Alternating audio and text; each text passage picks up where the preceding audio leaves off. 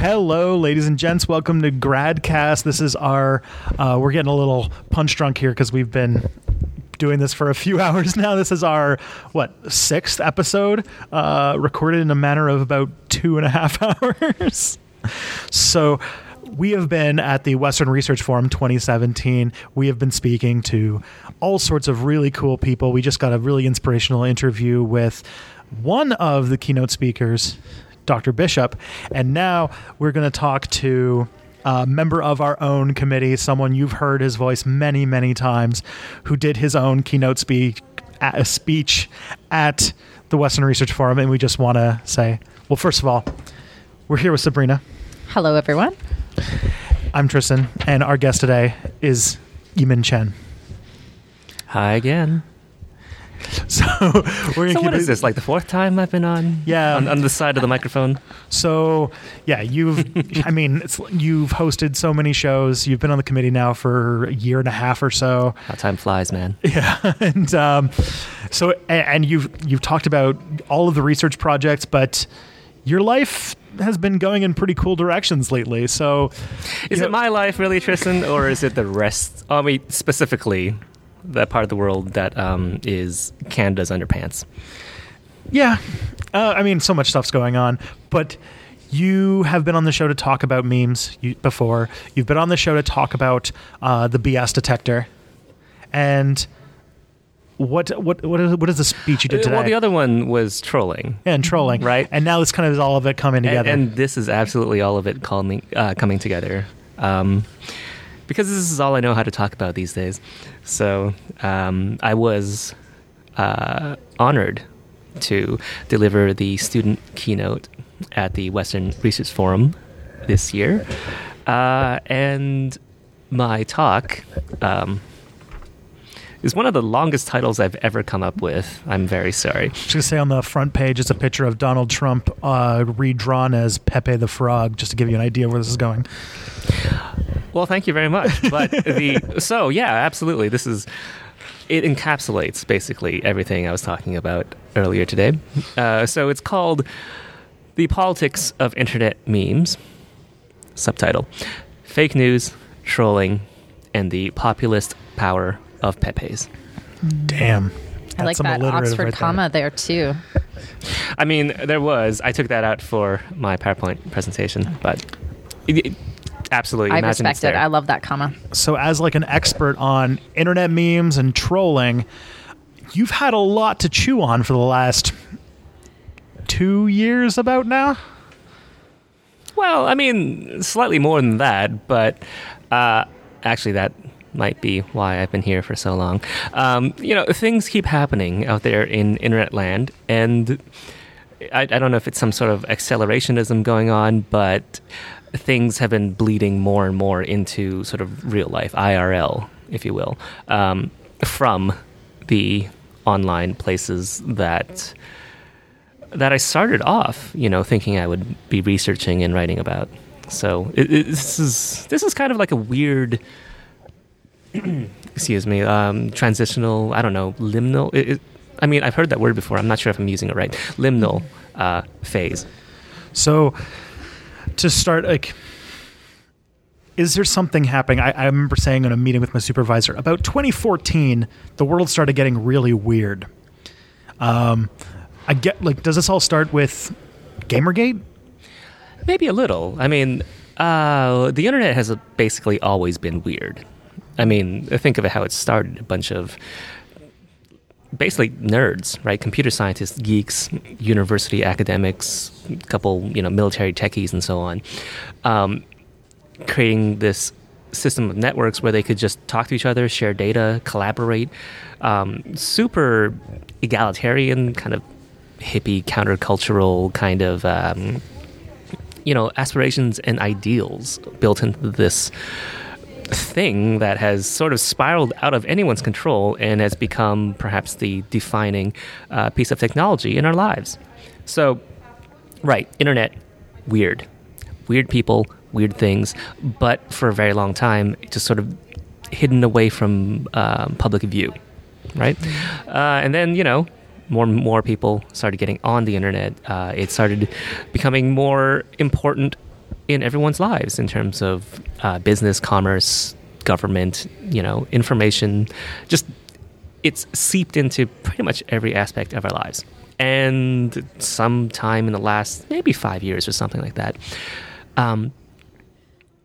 the masses, the mainstream, the normal people, I guess you can think of them, have started encountering more and more frequently the slightly off kind of weird people that have always been on the internet and for, decades have sort of created their own kind of online culture, online societies, their, communities, their habits, their weird in-jokes and all sorts of stuff. And normal people, perhaps not like me, but maybe you and Sabrina, encountered these just weirdos, and they're like, oh, this is the internet? I thought it was just email and banking.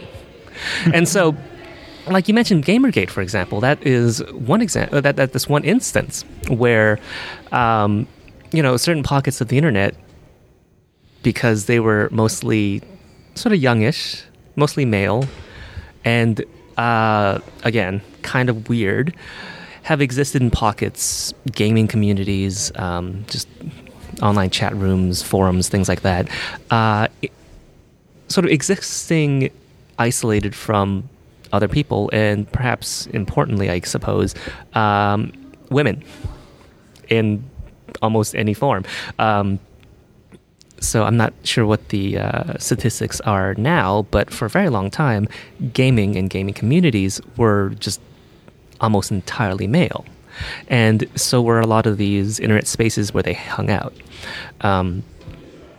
So there was an old meme back in the day that basically said that on the internet, guys are guys, girls are guys, and kids are FBI.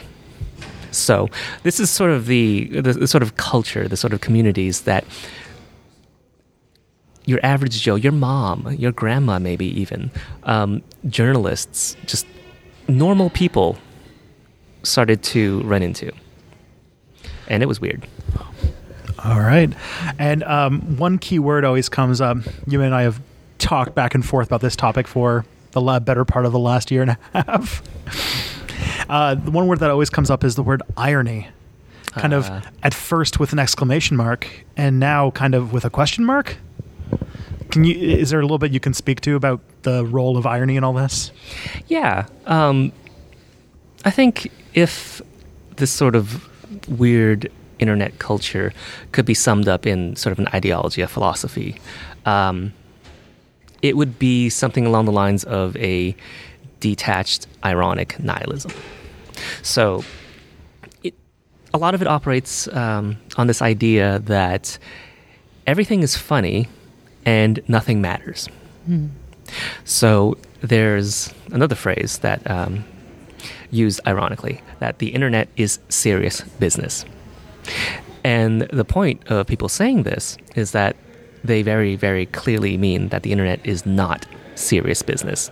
That if you try to take things on the internet seriously, then you are basically a sucker. So these internet troll communities, these sort of weird pockets, that developed, they were perhaps initially, or perhaps sort of aspirationally, saw themselves as kind of tricksters, jokesters. They said perhaps obscene things, perhaps sort of boundary-pushing kind of things. Did stuff that wasn't perhaps condoned in polite society, day-to-day life. But there was always this idea that they didn't really mean it. They were just playing, because on the internet, nothing's real. You could say and do things just because you could. And if you were in a community of, say, like-minded, colleagues, people, friends even, then, on all sides, there's the understanding that, haha, it's a joke. So another one of these, maybe culture clashes that has been happening more and more in recent years is these people who think this is all a joke and meeting up with people who had no idea that this was supposed to be a joke, or that people would even dream of joking about some of these things. And that has not always been a pretty sort of interaction.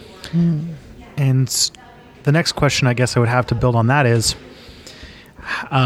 where did this irony go? I mean, this is a group that's well known now for being in part electing a troll president. Yeah, it's kind of funny how that worked out. But so if I could, I'd like to maybe go back a couple years, say 2008. If you'll remember, this would have been Barack Obama's first year, his sort of 2007, I guess, his campaign. And in his sort of presidential campaign at the time, coincided with another one of these sort of mainstreamizations, I suppose, of internet culture, of things like memes. If you remember the sort of red, white, and blue, sort of blacky, Hope poster, very iconic, just a beautiful piece of design, right? That was also just incredibly memeable. It was a simple piece of art. The color scheme was both striking and sort of unique, and people could play with it. People could change it up. So instead of, Barack's face and the word hope, you'd have people, remixing it, doing a parody of it, and they would have R2-D2, and the caption would be New Hope. Hey, right? And in this way, because people could play with it, people would show other people what they've done with it. And this poster would spread. And even if, their creation had nothing to do with Barack Obama, or if it was actually like an anti-Obama kind of message, the fact that they still used the color scheme, the design, basic design of the poster, and the fact that these new memes, even if unconnected with Obama, don't make any sense except, in the context of the original poster, it always refers back to Barack Obama and his campaign. So, if any publicity is good publicity, Barack Obama got a ton of publicity. And a lot of this might have been unintentional, right? Because it's very difficult to exert any sort of control in how memes develop, how they evolve, and how, or if at all, they go viral. And so where do we go from here to president? All publicity is good publicity.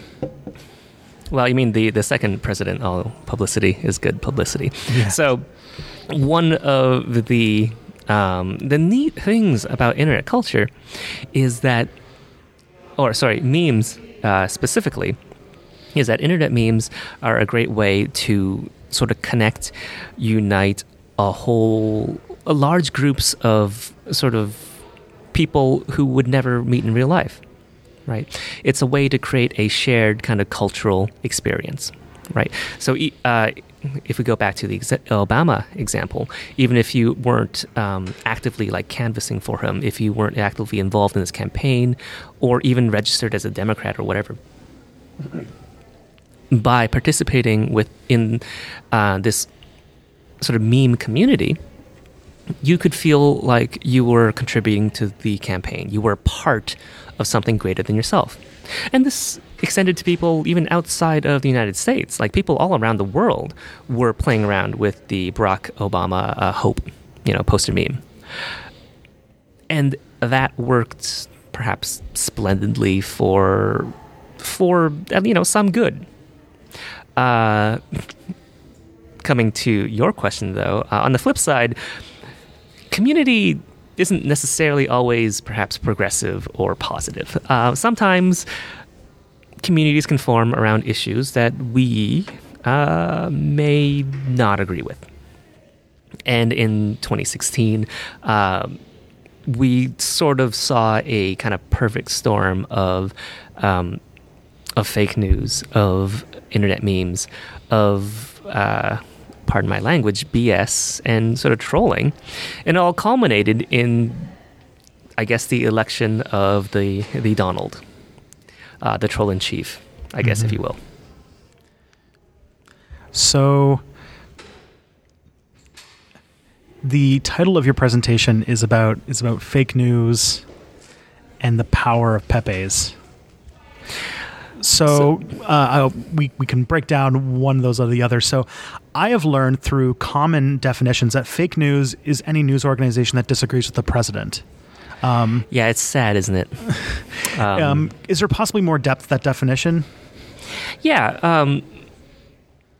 Fake news, for reasons, I suppose, got really, really important, I guess, in somewhere around 2016. And in the months since, might have been a bit worn out as a phrase. Again, for reasons, perhaps because some person keeps on tweeting about it. But I think it's still an important sort of concept. But the problem is that the meaning of it might have been a bit diluted because people, especially certain people, have been applying it to basically anything or everything. I'm reminded of other periods in history where a author named George Orwell, in his essay Politics in the English Language, talked about a word in his time which was just so overused that it lost pretty much all meaning. It's a word that might be enjoying a bit of a resurgence recently, and that's fascism. And he wrote at the time that fascism has pretty much lost all meaning except to signify something, that is undesirable. So fake news, perhaps as a term, is quickly approaching that same sort of definition. But, as someone who researches and studies and talks about this sort of thing, I'd like to push back against that. I think if you break it down, there's lots of different types of what people call fake news, right? There's sort of your classic journalistic hoaxes or frauds. There are stories that are basically just completely made up and fabricated. You have other classes like sensationalism, sort of yellow journalism, sort of exaggerated tabloidy kind of reporting.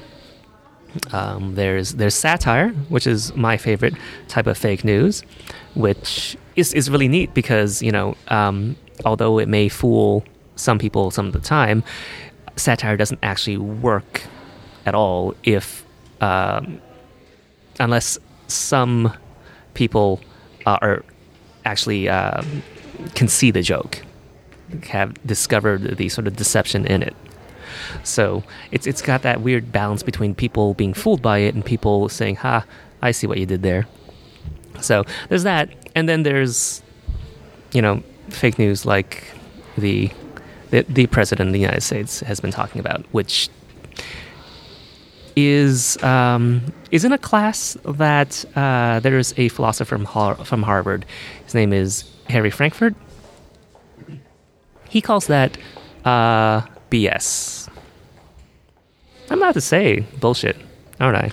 I mean, it's out there now. Sorry, there's no censors on the radio or on the internet, as we all know. As we all know, no filters either. Right. So a bullshit from his point of view, is perhaps the most dangerous category of fakeness, right? So whereas someone who's lying purposefully implicitly sort of acknowledges that there's some sort of truth out there that's maybe an objective-ish reality that he is opposing, that he is choosing to ignore or circumvent. Someone who's bullshitting does not care whether what they're saying is true or not. So a bullshitter is just as likely to use fact as fiction. The point is they only care about the effect, the results of what they say, of their message. So, some of the things that Donald Trump says are verifiably facts. They might be true. A lot of the things he says aren't. But the point is, it doesn't matter. All he wants to do is to convince at least some people of his message. And that, at least according to Dr. Frankfurt, is perhaps the most dangerous category of these fakes. And that's also basically a shining example of trolling. All right. So then, to get on the last branch, the Nazi frog. Can you explain what's going on with him? To be honest, there's not that much to explain. If I may be candid, I only just sort of stuck him in because he fits, and I enjoy the alliteration. So, Pepe is a meme, pretty much like, almost any other meme. He's been around since, he's been around for like a decade. Pepe is really just a kind of sort of grotesque-ish, weird-looking frog face. And for most of his internet lifespan has been used, to portray reactions in these trolling communities. If you're sad, you post a sad Pepe face. If you're happy, you post a happy Pepe face. The entire point is it was a piece of imagery that other people in the trolling community would understand, that people outside of it would think would be weird. And again, this is one of the functions of a meme, is to sort of build up and develop this kind of in-group cohesion. So to have a shared cultural experience that is distinct from other cultures. And for a very long time, that's all it was. Pepe was just another one it's like a smiley, right? Or the poop emoji. It's just another thing people send back and forth. Didn't really mean much. But when Donald Trump started campaigning, running for president, he may well be one of the best sort of shining examples of what a troll is. So again, he's basically full of bullshit. He doesn't care what he's saying. He only cares about the effect of what he's saying might achieve. And he's trying to do that to get a response. Classic trolling. It doesn't matter what's real. It doesn't matter what's not real. But I want to get a rise out of you. I want to get a response. I want you to do something so I can laugh at you, or so I can exploit you, or, any number of these things.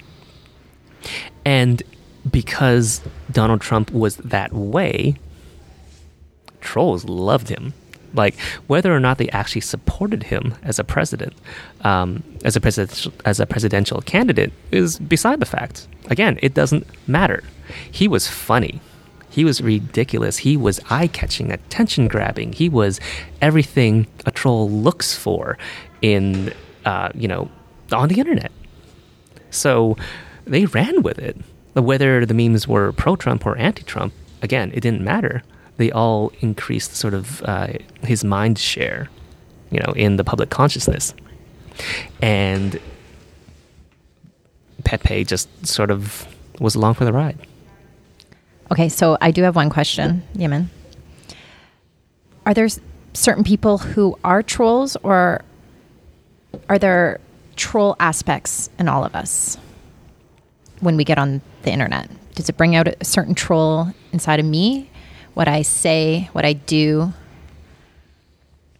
Well, I mean, it depends sort of, I guess, how much you want to abstract it.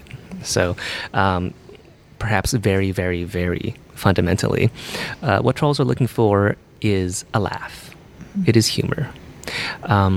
For if you talk to many of them, they'll say that if it's not funny, it's not trolling. If you're just being, mean or nasty and nothing else, then you're not trolling. So personally, I mean, I think that a lot of us can identify with some aspect of that, right? It's this idea of joy at the misfortune of others. And that might be a very small misfortune, right? If someone slips on a banana peel in a film, we laugh because it's funny. And there's no real harm done. Well, I mean, we sort of know, but it looks like they fall down and who knows. But I guess it's a matter of degree, right? Deep down, lots and lots of humor, lots and lots of comedy is rooted in suffering. Maybe tiny, tiny bits of suffering or misfortune, but it's a response to negativity or negative events in your life. And it might be the most rational response that we can give. It's just that sometimes that response maybe goes out of control. And so to kind of wrap up this discussion, where do we stand now? Like, given all the research you've done to understand how memes really affect public consciousness and how they've now turned an election, what are we to do about it? Well, one thing I said in my talk is that, memes, right? It's not the first time someone has decided to put a catchy slogan on a colorful poster. Like, this is classic propaganda.